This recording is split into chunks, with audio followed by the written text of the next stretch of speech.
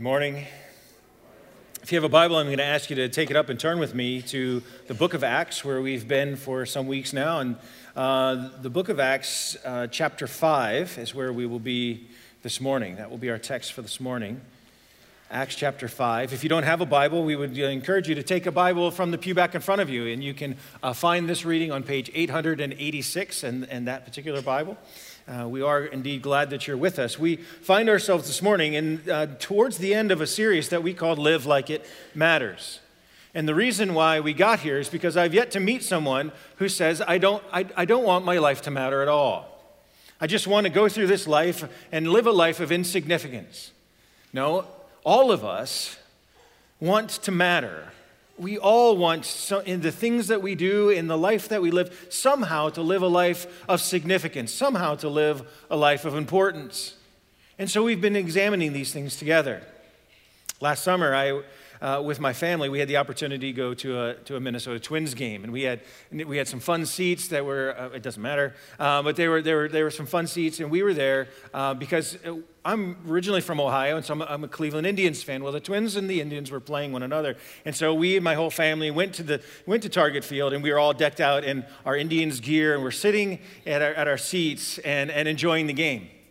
It's an interesting thing, though, to be in the opposing stadium of the team that you're cheering for. And so at one point, we were getting some conversation behind us of the fans that were behind us saying things. And eventually, in between innings, they said, "What is your deal?" Right? And so we had a conversation with them about being from Cleveland and blah, blah, blah, blah. And then they're like, whatever. They didn't care in the slightest. But I tell you what, it's a lot more fun.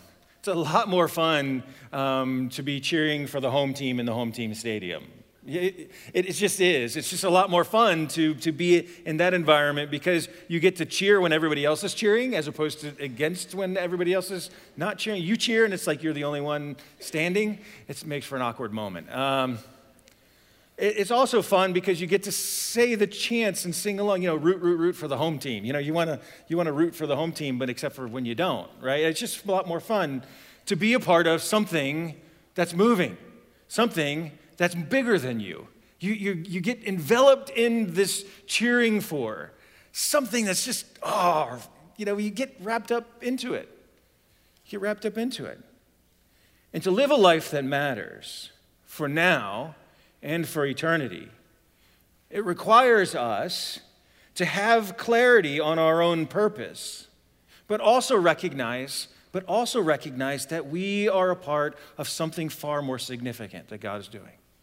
That to understand that we have a desire to live a life that actually matters individually, and yet we're a part of something far more significant than ourselves. And that's really, really important. And that's what we see happening here in the book of Acts, that God is making a movement. There is a movement that is far more significant than what's happening, than what's happening. He is moving. And yet it's imperative that these people live a life that matters, that they know their own purpose. Both of these are true for us. I think we'll be helped by looking at Acts chapter 5. Let's begin reading. Actually, I'm going to begin reading in verse 12. The apostles performed many signs and wonders among the people, and all the believers used to meet together in Solomon's colonnade. No one else dared join. No one else dared join them, even though they were highly regarded by the people. Nevertheless, more and more men and women believed in the Lord and were added to their number. And as a result, people brought the sick to the streets and laid them on the beds and the mats, so that at least Peter's shadow might fall on some of them as he passed by. The crowds gathered also from the towns around Jerusalem, bringing their sick and those tormented by impure spirits, and all of them were healed. Let's just pause there. Let's pause there for a moment. So they were coming to Peter and to the apostles. The people were coming to Peter and to the apostles in order that they might be able to receive healing, in order that the apostles might be able to, in a sense, give life, to be able to breathe life into these people. So last week when we were talking about Peter and John. Peter and John, they were standing sort of on trial, as it were, before the ruling council. And then they were released and they were let go. And Peter and John went back to the fellowship of believers, and there they were with them. And then what had happened was God continued to keep working and adding to their number. And then they were able to perform these signs and wonders. That's what we see in the verses that were before us, verses 12 through 16. Now, I want to just take a moment and talk about the church. This is the beginning, as the Bible talks about, the beginning of the Christian church. And the way that the Bible describes it, the way that Luke describes it, is the church was, in Acts chapter 2, it says that they were gathering together. They were sharing one another's resources. There wasn't a person who had need. This is how the church was interacting with one another. And then again, at the end of Acts chapter 4, it says the church was gathered together and they were sharing with one another and they were selling their possessions and they were giving to everyone who had need.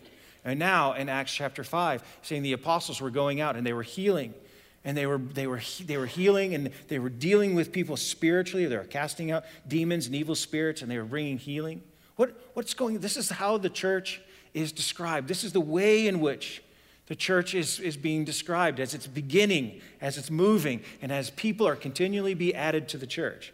Why signs and wonders? Why did God allow these apostles to do signs and wonders? Well, Jesus, in his earthly ministry, he healed, he casted out demons. This is how Jesus did his ministry. And so now Jesus has died, he rose again, he ascended, and now he has sent his people, he's given his spirit, and now he's sending out those who are his apostles, those who are essentially, he's building the church. And in order that we might be able to understand that this church has moving with the exact same power that came from Jesus himself, that this healing was happening in the very name of the risen Christ Jesus who now is ascended, he gave them the ability to do similar signs and wonders that he did. So it is the connection between Jesus, who is the head of the church, and his church, that he gives these apostles at this particular time the ability to do these signs and wonders. So what's the response then? What's the response to this movement? Well, there's two that are given to us in these verses. The first is verse 13. No one else dared join them, even though they were highly regarded by the people.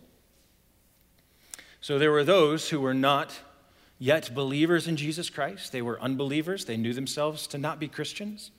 And they watched this go on, and they didn't dare join them. And the reason is because of fear. Because what happened is, in the beginning of Acts chapter 5, there is this married couple, Ananias and Sapphira. And what was happening, right? So all of the church was giving, some of the people of the church were selling property that they had. They were selling land that they had, and they were giving all of those resources to the church so that no one who was going to be a part of the church would have need. Ananias and Sapphira had land, and they sold the land, and then they gave those resources to the church, and they said, this is what we received for the sale of the land. But that wasn't the problem, but there's a problem there. And the problem wasn't that they gave the money. It wasn't that they sold the land. The problem was that they said they actually gave all of the money for the sale of the land. But they together decided to keep some of the money themselves. There's nothing wrong with them deciding to keep the money. The problem was that they said it was all of the money. It was theirs to begin with. And so what happened is they were struck dead in Peter's presence. God struck them dead. So the serious nature by which the beginning of this church was, there's the serious nature. And so people were afraid. They were afraid to join the church. They were afraid to join in. But they had awe and respect for the Christians and for their worship and for the power and the movement of God among them. That's what's happening. So the first response for these people is that they were afraid because of the serious nature of it. But there was an honor and there was an awe and there was a respect for the Christians because they saw God moving among them. And so it is with us. And so it is with the church. That you and I, in our lives, while there are people who are outside the faith, there are people who wouldn't claim Jesus Christ. And yet they ought to be able to look at your life, and they ought to be able to look at our worship, and they ought to be able to say, they ought to have an awe and respect, and be able to say, even though I don't believe what those people believe, and even though I'm not sure about what those people are, there's an awe and a respect that you and I, we are to have. What is our relationship or our reputation with those who are outside the faith? What is our relationship with them? Because here in the early church, while the people didn't join in with them, they had a respect for them. They had a respect for them. And I understand that there are people that are hesitant to come to a gathering like this. There are people that are hesitant to join in Christian worship because they don't understand, or because they're afraid, or because they don't really, they have preconceived notions of what it is that we believe. And yet at the same time, we should conduct ourselves in such a way that we have the respect of those who are outside the faith, who believe something different. And so the question that I have is, how do people view us as a church who are not a part of our church? That's an important thing for us to consider. And it has a lot to do with how you and I interact when we're not here. Because the strength of what happens when we are here is put on display when we're scattered out amongst the community. So what is your reputation with those who are outside the faith? What would they say of you? Do they know you as honest, as helpful, as caring? Or would they know you as negative, uninvolved, divisive, gossiping? Would they know you as aloof, standoffish, invisible, maybe not knowing you hardly at all? What is our reputation with those who are outside the faith? If I suggest to you, one of the responses here is that these people, though they didn't believe what these people believe, what the church believed, they had a respect for them. It's important for us to give consideration to as well, if we want to live a life that actually matters. The second response is verse 14. Nevertheless, more and more men and women believed in the Lord and were added to their number. Not all were unwilling to join, because many were added to their number. This passage says many were added to their number. They were able to see the movement of God. They were able to see the commitment of the people. They were able to see the love that overflowed from person to person, that was actually rooted in Jesus and what he had done for these people and all that he had done. And they were able to see it, and it was extremely attractive to them. And they wooed them in and brought them in, and they joined in, and men and women were continually being added to their number. We desire to be a church. We desire to be a faith community that is there in order that we might be able to give life, because that's what the church was doing for one another. They were meeting one another's needs. They were praying with one another. They were caring for one another. They were speaking words of life into one another. People came to the apostles. Why? In order that they might be able to have healing, in order that they might be able to have restoration, in order that they might be able to have life. People ought to be able to come to us in order that they might be able to receive life. Spiritual life, yes, but more than that they might be able to come and know that this is a place that they can ask questions, that this is a place where they can come and be respected, that this is a place where they can have dignity, where this is a place where they can admit that I don't have it all together, that my life is broken, and I won't be judged as a result, because this is a place that is a place of life. That the church, the early church, from its fledgling beginning, was a place where, because of Jesus Christ, they infused life into people. So must the church in our day, in 2016, be a place where we're infusing life. Because we are those who have been given the words of hope. We are those who have been given the gospel of Jesus Christ. Where else would they expect to find life? Where else? Or Philippians chapter 2 says, if you have, and the thrust there is actually since you have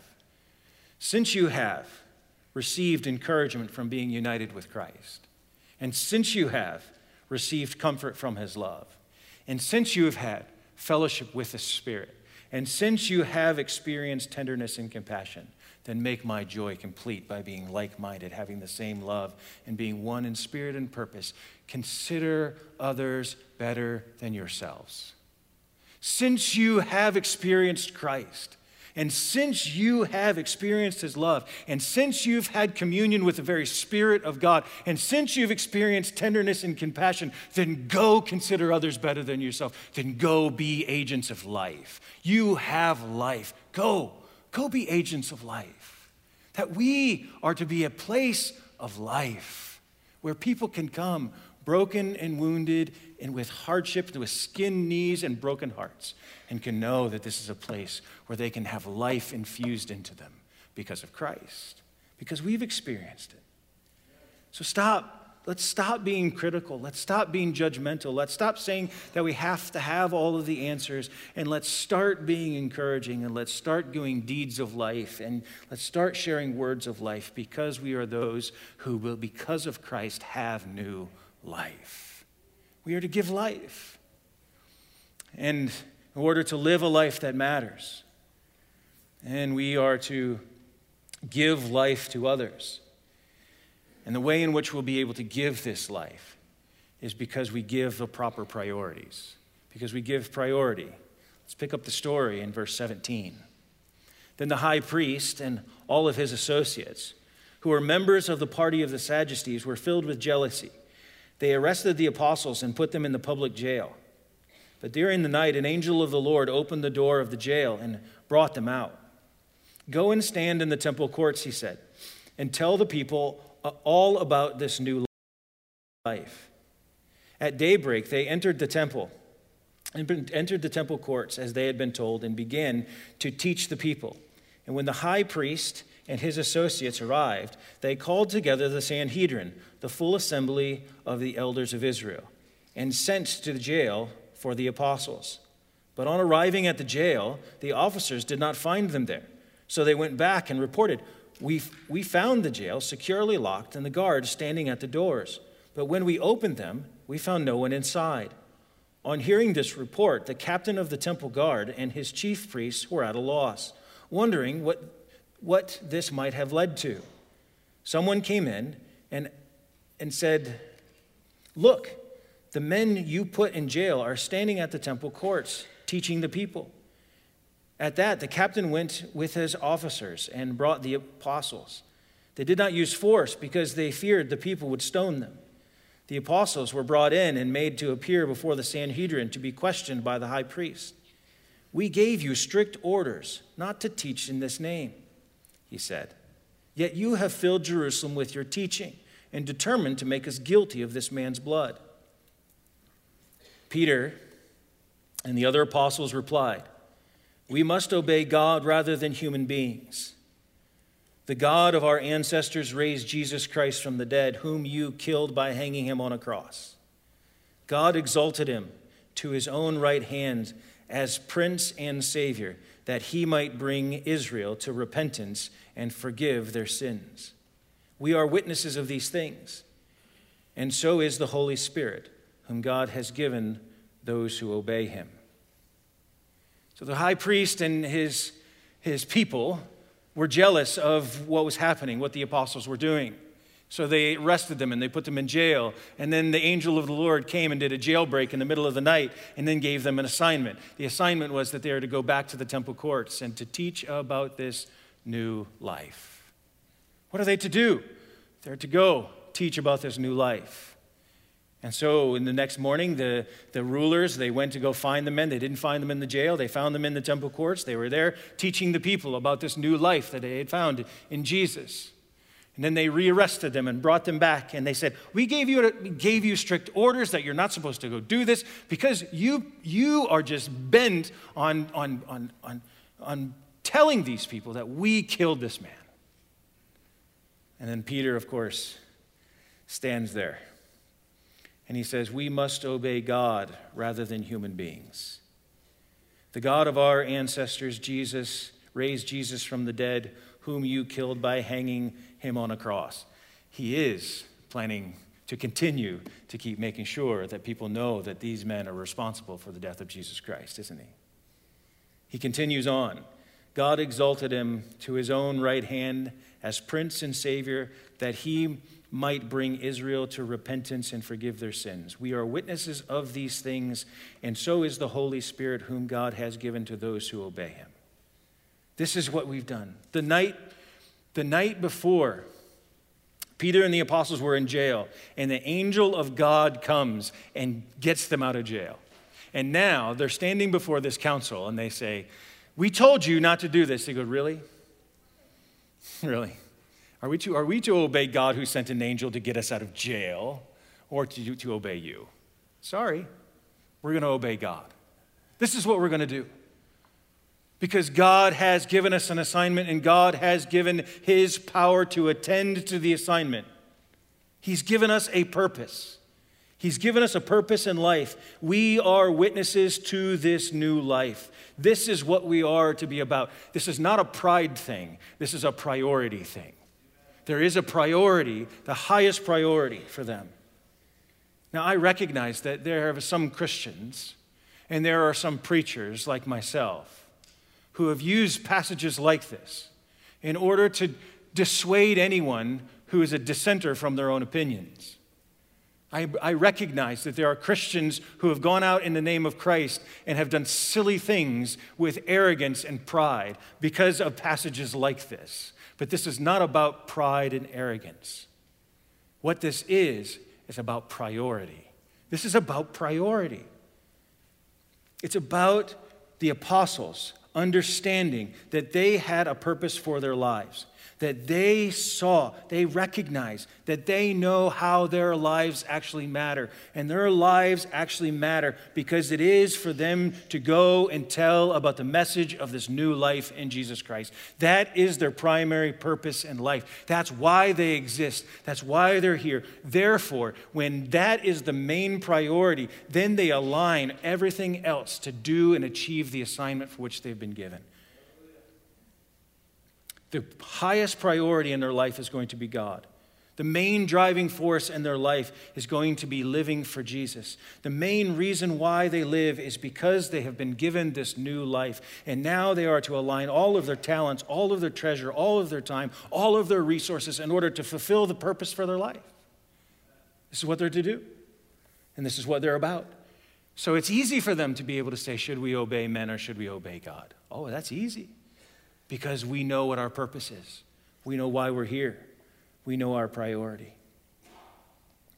And today, if you're a Christian, then you have been given that assignment as well. Today, if you have received the new life, then the primary purpose, the primary priority in your life needs to be about sharing the new life that you have received. The greatest priority in our life needs to be Jesus and needs to be the gospel of Jesus Christ. Now, I have to say this to you because I've been thinking about this a lot this week because I grew up in the church and I have known for eons that the highest priority in my life is to be Jesus. I've been preaching the Bible for a long time now, and I've preached that the highest priority in life needs to be Jesus. I believe that to the very core of my being. But what I've been wrestling with is being able to say, what does that actually mean? What does it actually mean? It's not merely that you attend church. It's not merely that you sing some songs or that you have a regular time with God, although it is all of those things, and that is important, and it is important to prioritize. I have to fully confess to you that I'm not sure I've arrived. Actually, I know I haven't arrived on this, but I want to just journey with you for a few moments. Because, there's things that you find in Christian bookstores or wherever or online, and like acronyms like JOY, J-O-Y, Jesus, others yourself. Put Jesus first. That's how you have joy, right? And that's fine. That's good. And some people say the priorities of the Christian life, Jesus, family, work. Yep. Yeah, I get it. That's good. But what does it mean that Jesus is first? What does that actually mean for us? That he's the highest priority in our lives. I think to have Jesus as the highest priority means that we are increasingly allowing Jesus' voice to be the loudest voice in our head and in our hearts. I think it is this, and it's not a one-time thing. It's a multiple times a day thing. This idea of continuing to prioritize and apply the gospel of Jesus Christ and what Jesus' voice actually is in our hearts and our minds and our lives. So Let me flesh it out this way. Who are you? Who are you? Every single one of us has messages, thousands of messages every day telling you who you are or who you're supposed to think that you are. You go to the gym and you see people with big old muscles and you say, I don't have those muscles. I must be less. I must be insignificant. You go to the mall and you see people with finer clothes, with nicer bodies, with everything. And we say, oh, I don't have all that. I'm not this. Because who are we?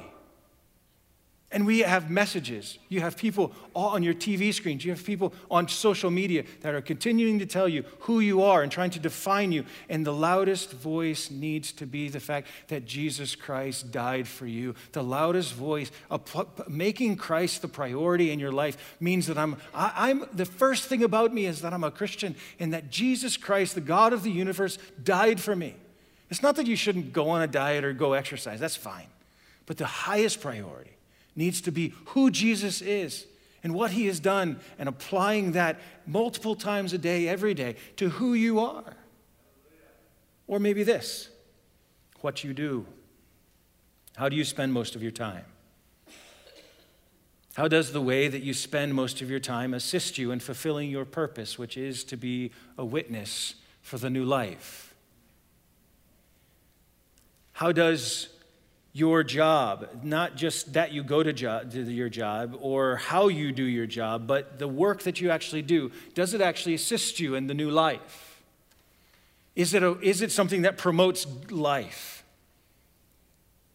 Or not? Does it align with your purpose and how we spend our time as we journey through? Not merely just the way in which we treat people, although that's all a part of it.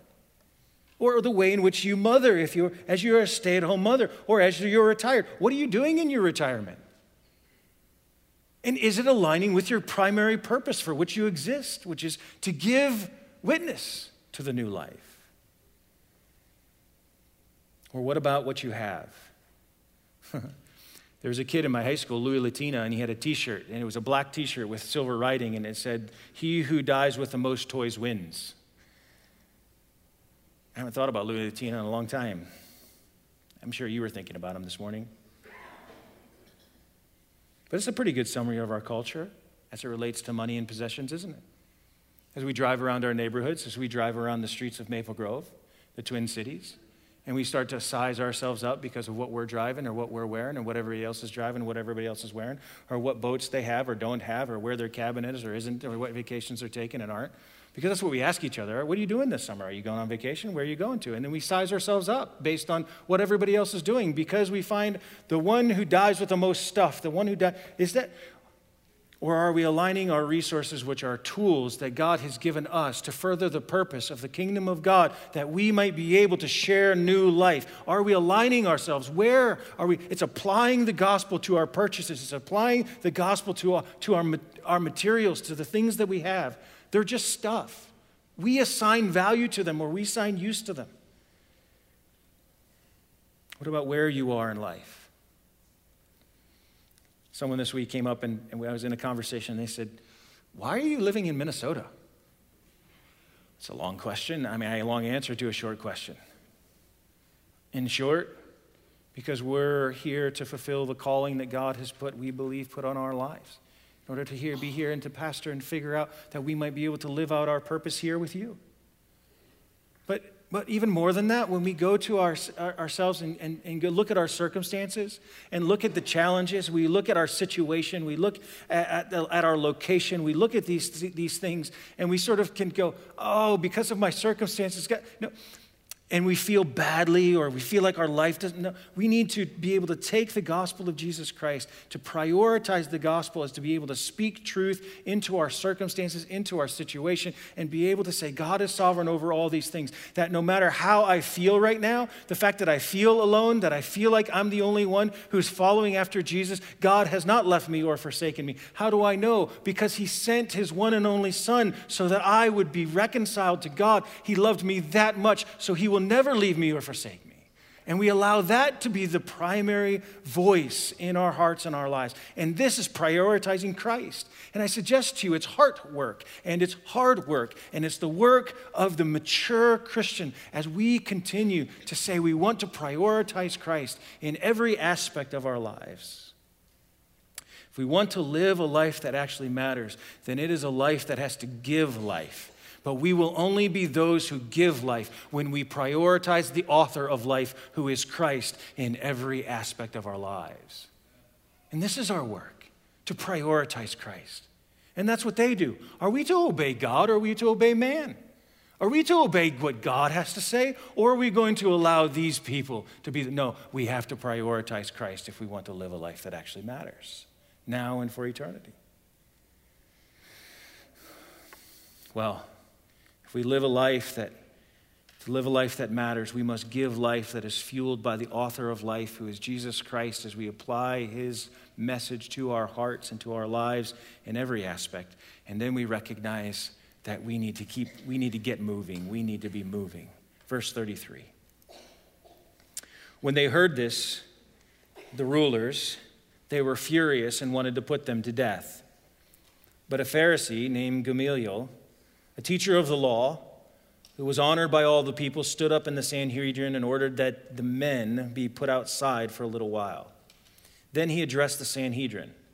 Men of Israel, consider carefully what you intend to do to these men. Some time ago, Theudas appeared, claiming to be somebody, but after 400 men rallied to him, he was killed, all his followers were dispersed, and it all came to nothing.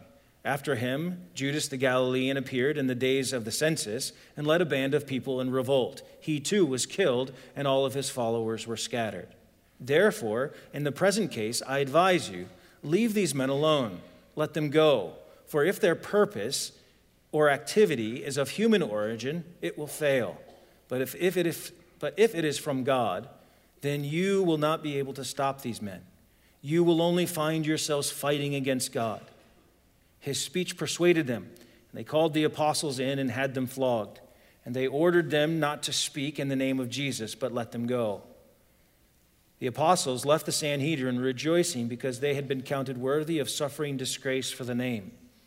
Day after day in the temple courts and from house to house, they never stopped teaching and proclaiming the good news of Jesus, that Jesus is the Messiah. The members of the Sanhedrin, the ruling council, wanted to kill them, but God used this man who stood up and gave them counsel. And his counsel was, if this is of human origin, don't worry, it will fail. But if this is of God, then there's nothing you can do to stop them, because you'll just be fighting against God.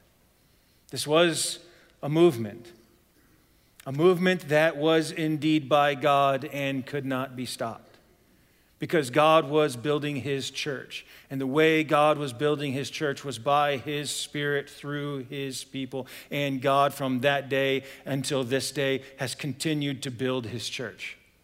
Friends, he has continued to build his church, and he has promised that the gates of Hades will not overcome it, that his church will succeed, his church will continue, his church will continue to grow.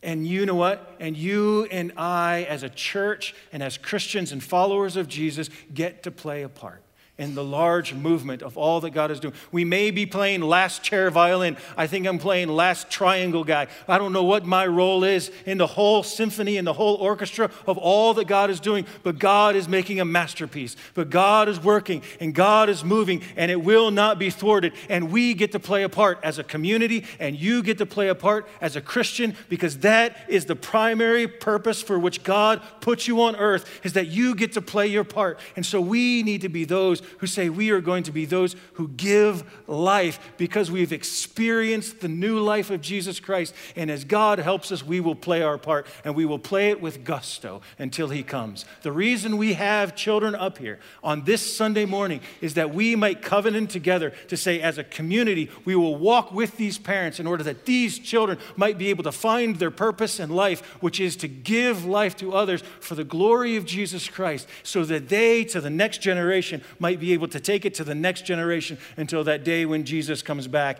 and we see him face to face and our faith becomes sight. And this is the privilege that we get to play in something far more significant than us, something far more important than just our ambitions and aspirations. We get to participate in something far more significant.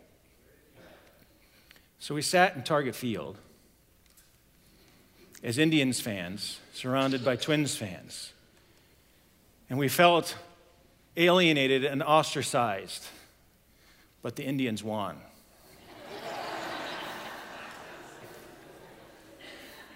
Not last night, but that night. Friends, listen, I don't know your situation, and you may feel alienated, and you may feel ostracized in a culture that seems to be going in ways that scare you and that are afraid. But friends, listen, you're not alone, and we know who won. It is Jesus Christ, and he is on the throne, friends. And so you get to play a part. So as we, by his Spirit, seek to be ones who give life because we're applying life, the new life to ourselves, and we are joining in the movement, we add our voices to the angelic choir until we will all do it together, face to face. Let us pray. Father, we thank you for the privilege of being your child. We thank you for the privilege of knowing you, knowing that we actually have lives of significance that aren't just for today, but for all of eternity. Father, it's hard, and none of us say that it's easy. And yet we come to you and ask that you, by your Spirit, will breathe life into us in order that we might be those who give life to others, in order that you may receive all of the praise and the glory. We look forward to the day we will see you face to face. In the name of Jesus we pray. Amen.